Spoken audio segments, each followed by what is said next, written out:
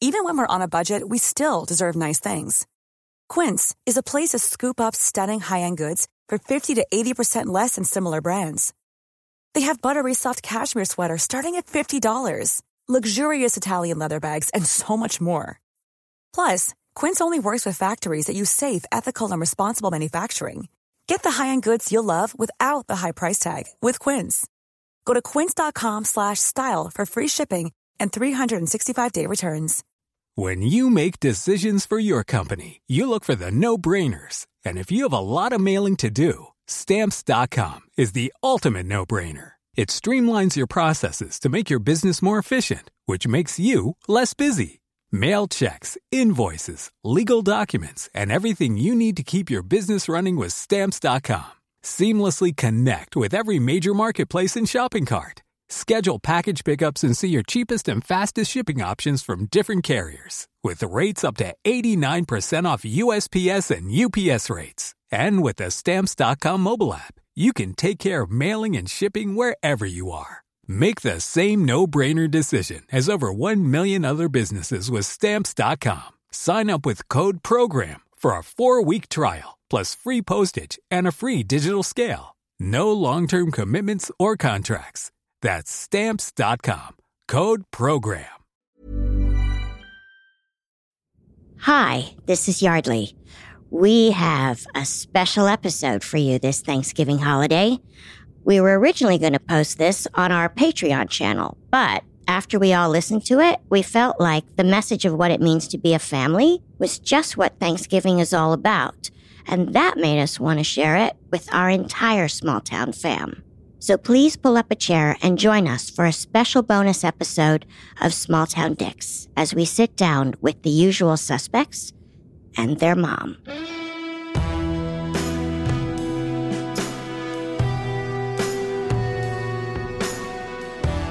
Small Town Superfam, here we are with another delicious piece of snackable content. We have a super duper extra special episode today. We have Detective Dan and Detective Dave's mom with us here. We're calling her Mom, just Mom. Well, that's her name. It's her, that's her name. That's what I call her. It is what you call her. To tell us what it's like to be the mom of 2 awesome detectives. Hi, Mom. Hi, thank you for having me. We are so thrilled to have you. So, Mom, here's the thing. I think our listeners would really love to know you're in a unique situation where you have both sons who are in law enforcement. And of course, the obvious question is, do you worry about them? All the time. And I'm sure they tell you not to worry. No, they don't. Oh, they don't? You don't have to worry about Dan so much. He's a civilian. Yeah, I'm retired. That's right. She doesn't worry about me anymore at all now. Anytime there's, like, you see the fires on the news or, like, if there's an earthquake in Southern California, because I live down there now, I know that I'm getting a text. Are you okay? Even if it's nowhere near where you are. Mom, I'm on fire. I can't answer the phone right now. I'm on fire. She sent that text message before where I wasn't even working when something big happened. And I'm like, I'm dead. I'm dead, or I'm injured real bad. So you're incredibly insensitive. Exactly. I'm horrible when it comes to that stuff because I understand where she's coming from. Probably I don't understand where she's coming from. No, you don't. I don't have any children, but that have found me. That have found you. So I don't understand, but I get it. I understand why she might worry. Does it annoy you? Everything I do annoys them. That's not true. It's kind of odd. Anyone that I'm close to, friends or family, that will reach out if there's been a critical incident, I don't operate where I worry about stuff like that. I don't operate in this, I hope people are safe, because that stuff's all beyond my control. So when people reach out and ask me those things, I'm just like, oh, of course I'm fine. Like, I'd tell you if I wasn't. So I make assumptions, and I understand, probably frustrates the hell out of Mom. Yeah, when the chief of police calls you to tell you that your son is in the hospital, that's a very scary call. Sure. And when he says he'll be okay, and I'm saying, which one? And he goes, well, and he tells me what hospital they're at. And I go, no, which child? Oh, that's right. I've got 2 of your sons. Yes, you do. That's upsetting. By the time she got that call, I was feeling great. They had already given me the happy juice, so I was feeling great. Oh, the first thing he said to me when I walked in the hospital room is, no drama, Mom. No drama. Because the suspect that I was in a fight with that I got hurt fighting was like 3 doors down in the same ER. And that's probably also why the chief didn't feel like he had to tell Mom who was hurt, because the chief knows that I'm not going to lose a fight. This is going to devolve. Oh, It's already devolved. Here we go. This is not good. Not good. Maybe this was a terrible idea. Dave, was this when you broke your leg? Yeah, second day in uniform. Right. We've recounted that story. We have. Lots of surgeries. I'm a better man for it. I will say this, having your brother, when we were detectives together, we were doing search warrants, I knew he was next to me or behind me or watching my back when we were kicking in a door and going to grab somebody. I didn't really worry about it because he was there and it was just, I knew he had my back. Now that I'm not in law enforcement anymore, that I've retired, now I worry about Dave. I do. And so I get it. That's the hardest part about being retired, is that you don't have eyes on your brother. It is really hard, yes. How about for you, Dave? I got hired after Dan, so certainly what prompted me to want to get into law enforcement was what he's describing, that I wasn't there with my brother. So I did a few ride-alongs with him, had a great time. Lights and sirens, the woo-woo lights, all that stuff. And I was like, I'm in the wrong line of work. And not being there with Dan was one of the biggest drivers for me to get into law enforcement.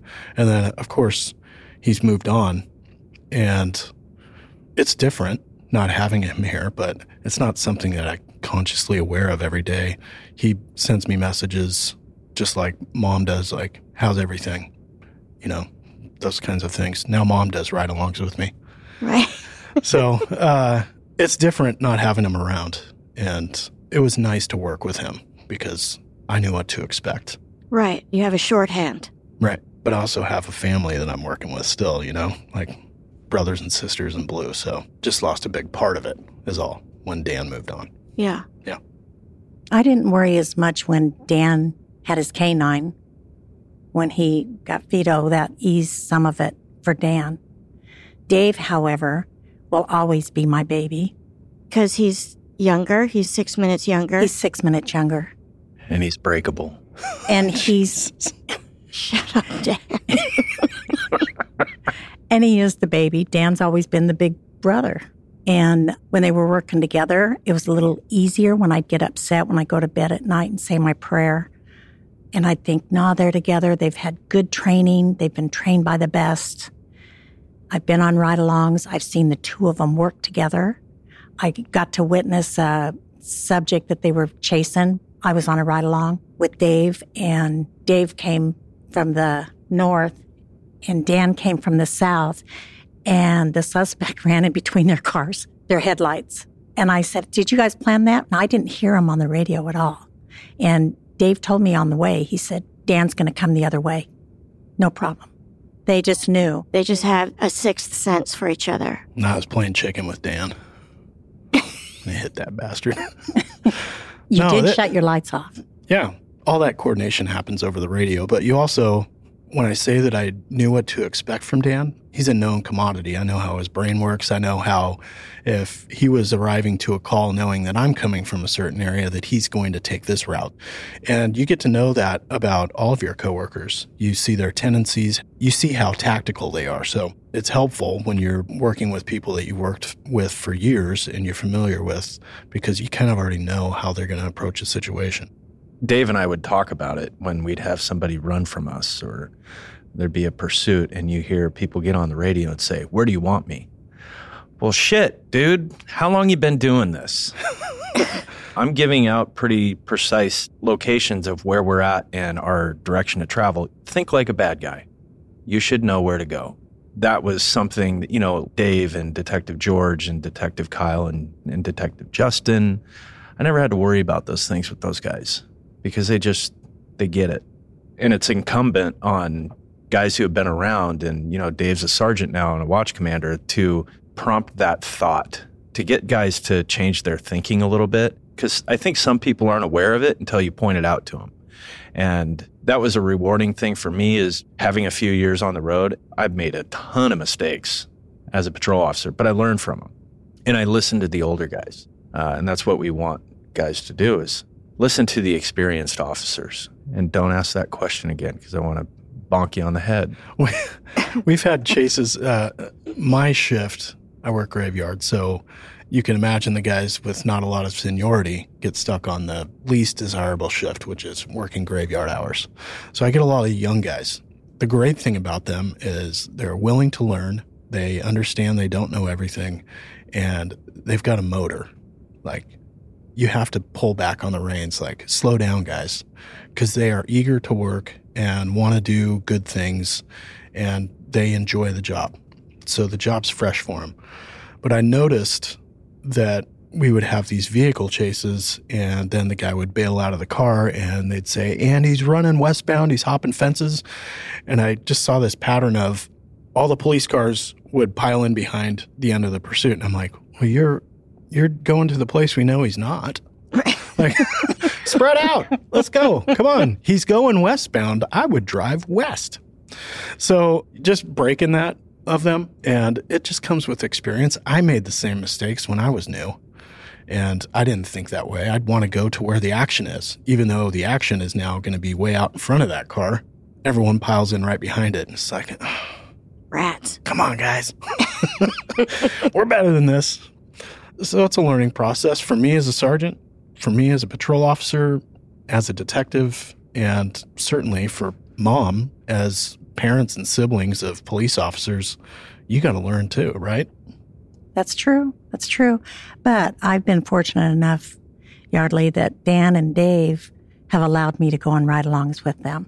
What has that taught you? Has it given you a level of comfort because now you see how they work? The professionalism. Right. Yeah. Yeah. And it also, I had an experience with that I was with Dan, and they needed to call Dave when David was a detective and Dan wasn't yet, and a baby had died. And that night is when I realized that my sons had grown up, that they were men. And it was really emotional for me. I watched the two of them interact when no one was around, and I was standing back, and they were discussing the pictures, and they were waiting to get okay to go inside the apartment. And I was watching them. I was about 5 feet away from them, and I was listening to them interact, and it was like, wow, these boys are men. They're not my babies anymore. They're grown men. They're making decisions for other people's lives. And that was an eye-opener for me. Made me really, really grateful that they chose this profession, and that they were doing something that they loved, and they were helping people. So it makes me really proud. And anybody that knows me knows that my main focus in life is Dan and Dave. And I'm so proud of everything that they choose to do, that it's made it a little bit easier, It's made it a little easier. I think I worry a little bit more about Dave now than I did before. Because Dan isn't there to watch his back? Because Dan's not there, and because he's out on patrol again. Well, the attitude, Yardley. Come on. I'm just waiting for Dan to keep chiming on how brittle my bones are or something. Drink some milk, man. I haven't broken a bone since then, man. Jeez. Let it go. Beating a dead horse. Can we just let Mom finish her thought here? Sorry. Gee whiz. Why do you worry more about Dave now? I worry about him now because he has people below him that he has to worry about. He has to stay on top of things for them, for their safety. And they all have families. Because they have less experience, do you worry about the liability for him? Or do you worry that for instance, that they might make mistakes and then Dave he's more in the line of fire? What is the worry? I worry that if somebody made a mistake or something happened to someone that Dave was working with or was close by, how he would handle things emotionally, mentally, after the fact. I know he could handle everything at the time that it was happening. It's afterwards how he would handle that. Because he takes things so hard. And he loves people so hard. Yes. Yeah. He cares about people a lot. Right. Yeah. So if something happened to one of his people, he would feel responsible. Oh, definitely. There's no doubt in my mind. Dave? I care about the people I work with. We're blessed. We've got a great police department. From top to bottom, we've got great people. So certainly on my shift, the people I work with, they're wonderful. I care about all of them. They're family to me. And if something happened to them, I'm sure I would feel bad. But this is the stuff I don't really think about, is that you just go out and work, you know? Until it's in front of you. Until it's in front of you, and then you're like, oh, I got to deal with that. But like I said, I don't operate in the land of worry because I take that as it comes. So I certainly consider things that might happen, but I don't dwell on them because in this job, the minute your mind gets sidetracked on what's not the immediate task at hand, you get complacent and you make bad decisions and you overlook things that you normally wouldn't have overlooked. So in talking with family and friends, especially who have been on ride-alongs, I've gotten feedback that you didn't really interact with me or you're not paying attention to our conversation. It's because I've got an earpiece in and I'm hearing things on the radio that you would be hearing if you would be quiet. I'm having to pay attention to that. At the same time, people don't realize that police officers, when they're in a marked patrol unit, we're targets now.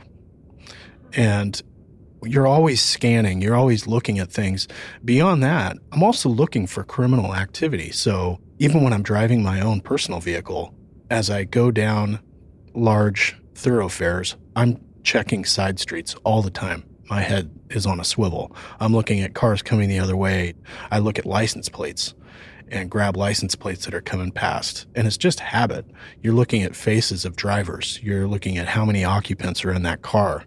When you come up to a stoplight, you are gauging how far you need to park behind that car, because if somebody comes up behind you and tries to pin you in, you need space to go forward to get around that car. And that's not something I ever learned until Dan became a police officer and he pointed it out. He's like, why are you so close to that car? And I'm like, well, it's just, we're in line. He's like, well, what happens if somebody tried to pin you in right now? I'm like, hadn't thought about that. Well, when you become a police officer, make sure you don't make that mistake. Got it. So when I have people on ride-alongs, a lot of times somebody will say, well, how was your ride-along? I don't know. We hardly even interacted. Well, you're on the job. I mean, it's not a social call. It's not a social call, and my safety's on the line. Right. And I have to be vigilant, and I'm probably not going to pay as much attention to our conversation or be as talkative because I've got a computer, I've got a lot of stuff going on in my ear, and I just don't have that capacity to give riders the attention that they might expect from their good buddy that they've known since high school. Sorry, I'm in a different capacity right now. You're not going to get me at 100% because my 100%'s on other things. Well, sure. On your job. That seems reasonable. Yeah, so there's some times where I feel on ride-alongs, like when mom comes on ride-alongs, it's great. I get to spend time with her, but it's not, I don't know that I would characterize it as quality time where we had this great conversation. It's nice to have her there because I like having family in the car with me. And I know it helps her feel better because we're spending time together, but we're not having like in-depth conversations. I'm in business mode. She recognizes that. Hey, I'm good with that. I really thoroughly enjoy watching them work. It makes me so proud that the two of them are just, I didn't realize they were so smart. That's a charade. That's a charade. Speaking of ride-alongs, you know, when I first started as a cop and I was a patrol guy and people would ride with me, I felt like I had to entertain them. And I had to go out and I had to find something big for them. And it took me a while to get to a point where, you know, I've got a lot of other stuff that I got to do. And just because you're riding with me doesn't mean that I'm going to ignore those things. So writing reports. And people say, dude, come on, like, wrap it up. Like, let's go out and find something. I don't want to be here working 5 hours of overtime to get my reports done. These have to be done now. Like, I'm sorry, man, but this is the way it's going to be. And it's not always your friends that are riding with you or your family. Sometimes you get assigned riders, a civilian, and they're like, well, are you just going to write reports all night? It's like, I have to get this done. This is part of my job. It's my job. Yeah. You're here as a guest. I got stuff to do, and I think people lose sight of that sometimes. I've had other riders that I kicked out of my car before. One lady, she kept wanting me to stop people who were minorities. Oh. And I was like, why? Like, why? Are you seeing something that I'm not seeing? She's like, well, he's a Mexican. I'm like, all right, you're done. We are done. Are you kidding me right now? Out you go. Yeah. And she's like, he just looks like a criminal. Oh my God, please shut up. Like, I'm driving you straight back to the station. You're never going to ride here again, ever. It's ridiculous. And people think that because they are on a ride along that they get to basically dictate what you're going to do that night. Well, and they got their little taste of power. They're in the police car and, yeah, let's go jam some people up. And Dan's right. Every time I have a rider, I feel the need to find something to entertain them. I want to go fast.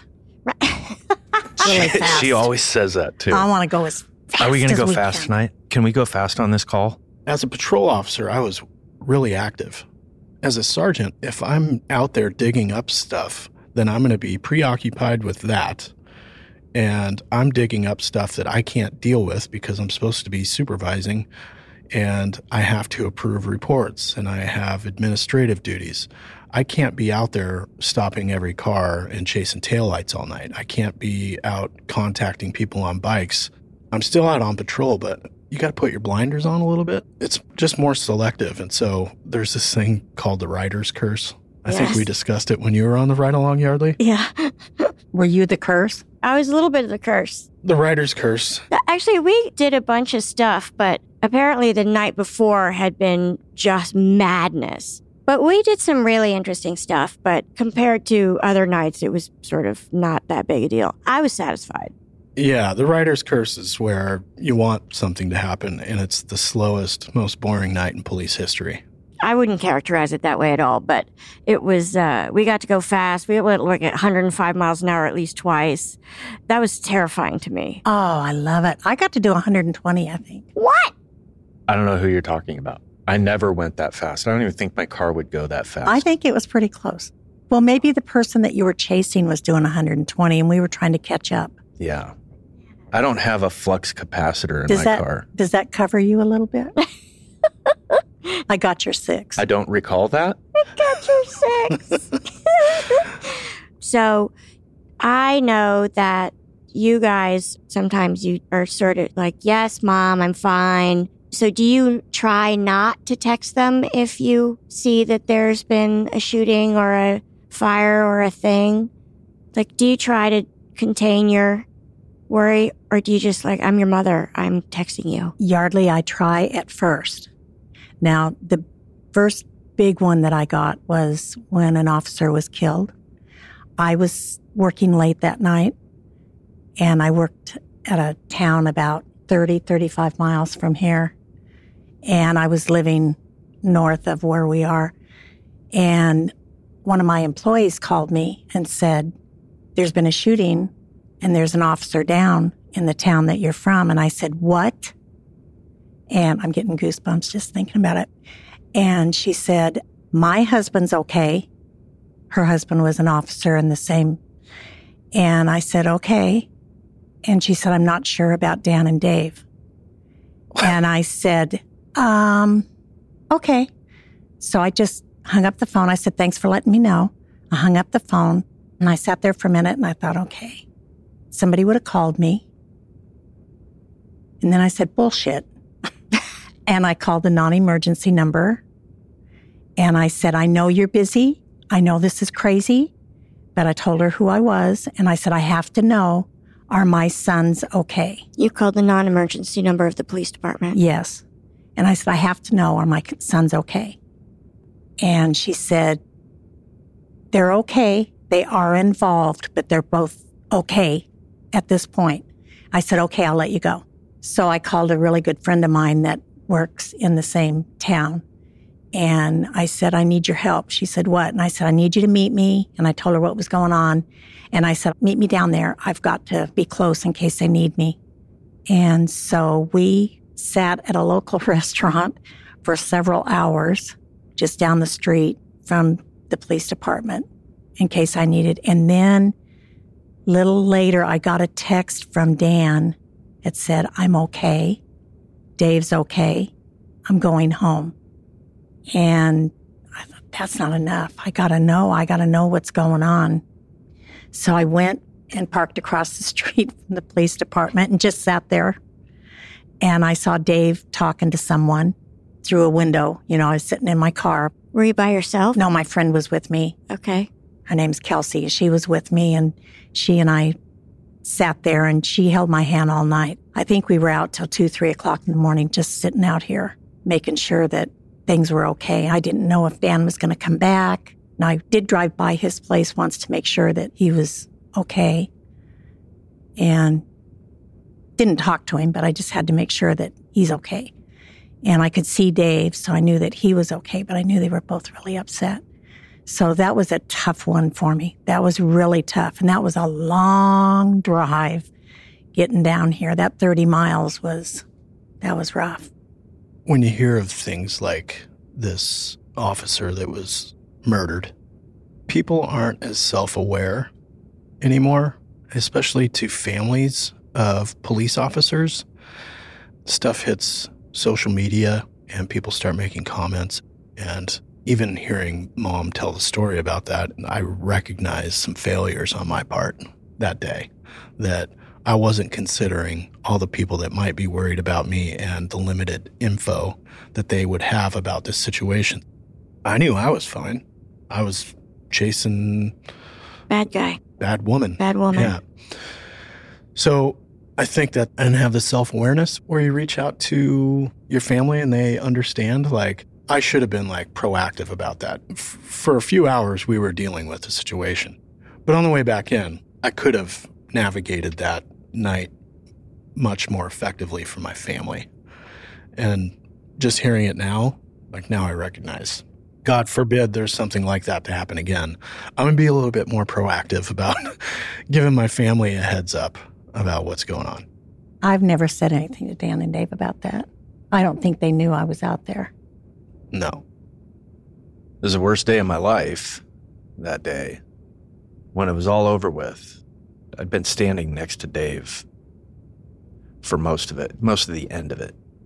And maybe one day we'll talk about this case, but it has to involve one other person. But at the end of that day, we were way up in the woods, and I didn't have any cell phone coverage. And I remember right when I broke that threshold where I had service again, my phone lit up like a Christmas tree. I had messages from like 30 people. Are you okay? Here's the problem with that. Like, if I don't answer, you're going to assume that I'm not okay. But simply from where we were and what we were doing, I couldn't answer those texts. It probably ruined a lot of people's days that we weren't able to communicate with them. But I mean, it's just the nature of this job is you can't always reach out and you can't call time out. There aren't any timeouts. You have these situations where the relationships I've been in where you get a text message from your spouse or partner and the officer doesn't respond because I might be in the ER where it's kind of frowned upon to use cell phone devices while you're among all these sick and injured people, and I'm dealing with a stabbing victim who's I'm trying to get a statement from. She might not hear from me for hours. I might not respond to your text message. I might not respond to your text message because it's been a bad day and I just got off a call with horrible circumstances involving a kid, and I don't want to talk to anybody. I just want to be with myself. And my friends now, they understand, like, I might not hear from them today. Like, why does it take you so long to return texts? Dude, I got a job, man. Right. Like, sorry. And a unique job with that nobody else gets. You've always said if you don't do this job, you don't really understand what this job takes and what it takes out of you. Yep. It takes huge bites out of you sometimes, for sure. Obviously, it's tough on family. You know, just thinking about this day, I mean, it's the biggest day in my career was that day. And I never thought of, I hope my mom's okay. I never thought about that. But now hearing it, oops, sorry, Mom. No, not at all. I knew they had a job to do. I was doing a whole lot of praying, and I knew that I was going to be close. If I got that call that, Mom, I need to talk, I'm right here. I'm in the parking lot.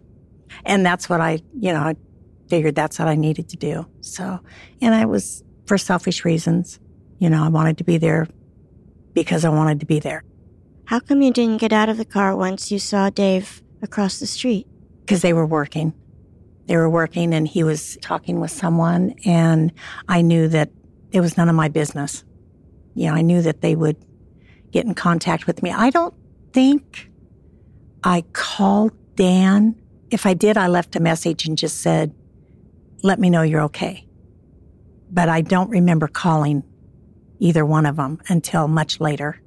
The problem with that day was the last thing that I wanted to do was answer every text and relive that moment 30 times. I didn't want to relive it at all. So I totally shut down, completely shut down. It was a failure on my part. Made really horrible choices after this for a month. Every night when I would get home from work, I would drink. And the reason why I drank is because I was having flashbacks to that moment of working on this officer, and I could feel it in my hands. My hands would shake, and I was dealing with a lot of stuff that I wasn't prepared to deal with. And my answer for that was open a bottle of whiskey and drink until you pass out so you can actually sleep. Because I couldn't sleep. I would try to sleep, but I couldn't. I was circling the drain. Can you just explain briefly what you mean when you say you could feel it in your hands? I did CPR on this officer, and if I think about it today, I can feel it in my hands, what that sensation is like. And it's not pleasant. I get emotional talking about it. And this is the effect that this situation had on me. I got an F- in dealing with it. I think the hardest part for me was knowing that I can't deal with what I'm dealing with emotionally. And there's a widow out there who her whole world just got destroyed. It's horrible. I want other officers who are out there, other people who have been involved in a situation like this, before it gets worse, please ask for help. It's not. Swallow your pride. Don't make the same mistakes that I did where you think that the answers you're looking for are at the bottom of a bottle of whiskey, because they are not. It's quite the opposite. I had to really work my ass off to try to regain the trust of people that I worked with. Alcohol was killing me. I needed help, and I didn't know how to ask for it. I wasn't suicidal, but I was drowning myself in alcohol. And that's hard for me to admit because I feel like I'm stronger than that. But I embarrassed my police department. I embarrassed my profession. I embarrassed my brother. I embarrassed my family. I embarrassed myself. I didn't stop. I didn't stop until there was an intervention. It saved my life. It really did. It's really hard to admit. Dave tried to save me, and I fucking couldn't get out of my own way. I shut myself down from my family, and I paid a really heavy price for doing that. And, if there are other officers out there that are listening to this, or a family member, stay with them. You got to stay with them. I was so stubborn that I couldn't get out of my own way. But it's not a culture, your profession doesn't foster a culture that says it's okay to reach out for help. They offer it, but it's not encouraged. You've often said it. I remember they asked me, how you doing? And I said, I'm not doing well. And they said, have you gotten any sleep? And I said, I've gotten about 2 hours in the last 3 days. And they said, are you going to be okay to work tomorrow? I'm like, it's that suck it up, buttercup kind of mentality. Our department nowadays would handle it differently. And, I'm not trying to throw my department under the bus, but part of the reason why is this hadn't happened around here for 30 or 40 years. So nobody knew how to proceed. What hadn't happened? Officer being murdered. It hadn't happened in decades. And so nobody knew what to do. People say, I understand how you're feeling. You don't have a clue of how I'm feeling. You have no fucking clue. Don't tell me that. It's insulting to me. Dave knew how I felt because Dave was with me. And there was another officer who was my coach, and she knew how I felt because we were together working on this hero, this father that lost his life. It was, like I said, I don't want to throw my department under the bus. They just didn't know what to do. We were back at work the next day.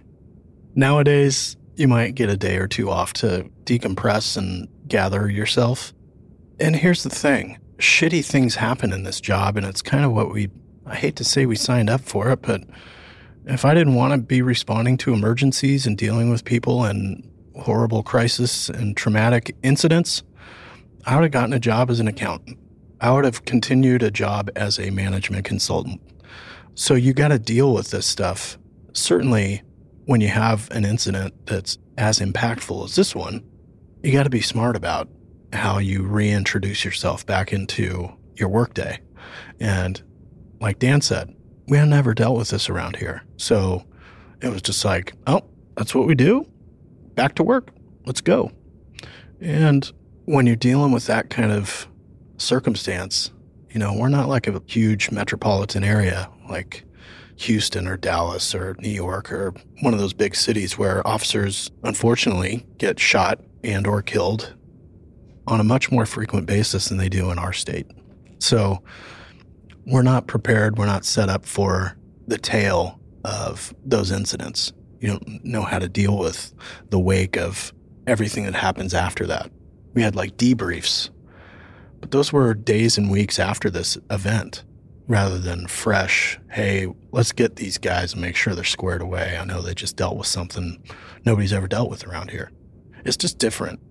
So police departments, we don't deal with these stressful incidents like other people would deal with them. That's why you do what you do, and the rest of us don't. Right. I might have 2 more in this shift. Yes. I think about some of the times where we go out to a call and you recognize this is one I'll never forget. Horrible incident. And you clear that call when you're done. And the next call you go to is a dispute because somebody took a kid's Xbox away. And you go from this horrible incident where lives are changed forever, and you go to this stupid dispute where it's like, really? Now I got to go referee your life after I just dealt with this shit? But they don't know that. Sure. I left a child co-sleeping dead baby call one time, and right after clearing that call, my dispatcher sends me to a family dispute. I went to this house. I was pissed off that I immediately got dispatched to another call because of what I just dealt with 5 minutes ago. And I get to this family dispute, and they are arguing over who gets to use the Xbox. Why are you there? They called the police. They wanted me to come referee their dispute about who gets to use the Xbox next. But doesn't dispatch go, we don't do that? Well, it was escalating and they were yelling and screaming. So dispatch says, oh, this could get worse. So they send me to it. And I'm like, are you kidding me? You guys are arguing about who gets to use the Xbox. Oh my God. This is where you see where cops are like, oh, the dysfunction we get to see and witness and deal with. It makes you appreciate the way you were raised. We didn't deal with that. You get 5 tokens a year to use at your discretion for police services. That's a lot of tokens, by the way. Some people would go through 50. Well, there was a couple times that You wanted to. it could have happened. But you didn't. You didn't, Mom. When they were fighting, there was a couple times. Yeah. What did you think that they would grow up to be? I thought Dan and Dave would be professional baseball players. Guilty. definitely thought they would both play pro ball. When Dave got hurt, What happened to you? I tore my rotator cuff. Without the rotator cuff tear, I would not have played pro baseball. I don't know. I heard you were really good. You were a pitcher. He would have. He was a left-handed pitcher, listeners. I'm humble about that. He was damn fucking good. That's the story on the street. that's the story. Yeah. Filthy. Just nasty stuff. And humble. No, I really thought our life would be baseball forever. Yeah. Really? Yeah. You didn't think I was going to be like a bodybuilder? She's looking at him like, who are you talking Like to? a model or something? Now, I was a little surprised when Dave left his job in D.C. Why? Because it was such a good job? Yeah, when he was working back east, I thought he was going to stay back there. In fact, I think I even told him at one time, you better not marry anybody from back there. And if you do, you better make sure she's planning on moving out here. Why? Because you wanted him close to you. Yeah, I didn't want him clear across the country. Sure. Yeah. And didn't you have top secret clearance and stuff over there? No, I worked on some projects where you had to have not top secret clearance, but a secret clearance. That wasn't the majority of my work. The jobs I worked were with the Department of Defense and transportation agencies and a certain aeronautical and space administration. NASA? Maybe. Oh. But they weren't like top secret projects. There's certainly information that I was made aware of that other people don't know about, but I wasn't one of those like super secret consultants. Aliens? Have no idea. Harumph. Right. Fun job for a while, and then I went on a ride along. And I was like, Jesus, my job is so boring. I just go to meetings to have meetings to justify budgets that are going up every year because we had this meeting. Right. But you had a nice view. I did. I had some great projects. Yeah. San Francisco, worked out of San Francisco in the financial district in a tall building. Love that city. I've had a pretty great life, and it's set up by the situation I grew up in. Right. Good parents that taught us the difference between right and wrong and gave us opportunities that people that I grew up with or people I went to school with didn't have. I'm grateful. I know that I've had a blessed life. I don't take that for granted at all. Thanks, Dave. Yeah, dog. Is there anything that you want to say to your mom or anything you want to ask her? I got something. How can I do better, communication-wise? In a perfect world, what do you get from me? Like if something bad happens, you want to hear from me as soon as possible, even if it's in a different agency. Like I'm asking, what's your ask? What's the dream? Yeah. I want to spend more time with you. Oh, all right. Sorry, Dave. I want more time. All right. Sweet. I think what I would say to her is, doing this job, you come to appreciate the way you were raised with accountability and consequences and structure in your life. My mom and my dad divorced when we were five or 6 years old. And the thing that I really admire about my mom and my dad is they didn't argue in front of us. Even though they would have disagreements, they wouldn't argue in front of us because they were more concerned about our welfare, and they didn't want us seeing them have arguments. And it was important to them, and they were supportive of us. They are friendly to each other. They're not mean. They don't say negative things about the other in front of Dave and I. And that's something that we encounter quite a bit in this job. And I think it takes quite a strong person to raise their child that way. And I really respect that. And that's what I really respect about my parents. I don't believe that I've ever said anything negative about your father, ever. Even going through the divorce and the separation, never. My dad's married to who's been our stepmom for, not going to give my age away, but over 35 years. And she was the same way. There wasn't any drama growing up. My mom got along with my stepmom and my dad. It was always civil It was always stable. There was not chaos. There wasn't drama. There wasn't backstabbing. The big picture was, let's raise good kids with values who are considerate, respectful, and humble. Dan's not humble. But the rest of us, we fared pretty well.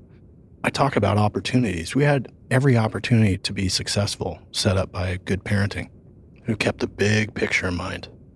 Never saw fighting, yelling, screaming, that kind of stuff. Didn't grow up with it.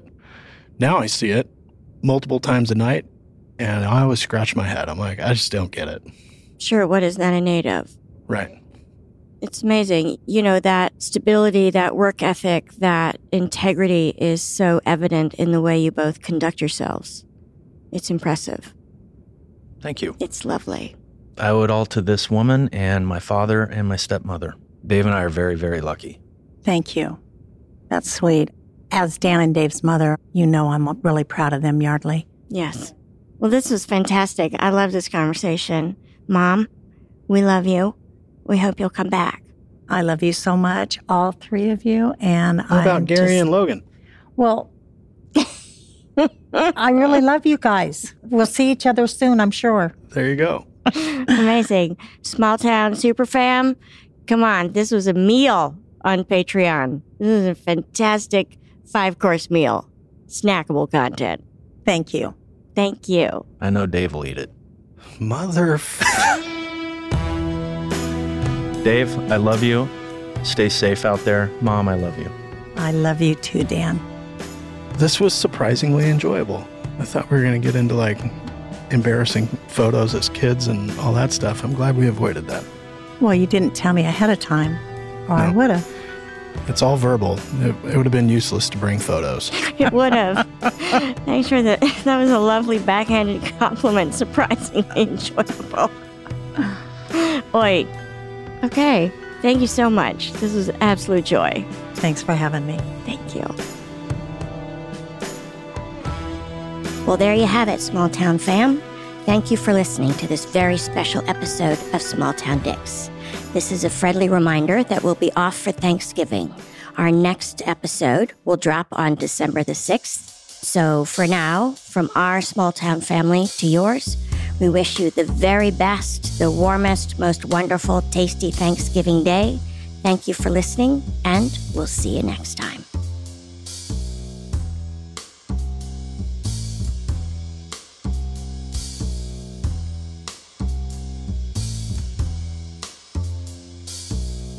Small Town Dicks is produced by Gary Scott and Yardley Smith and co-produced by Detectives Dan and Dave.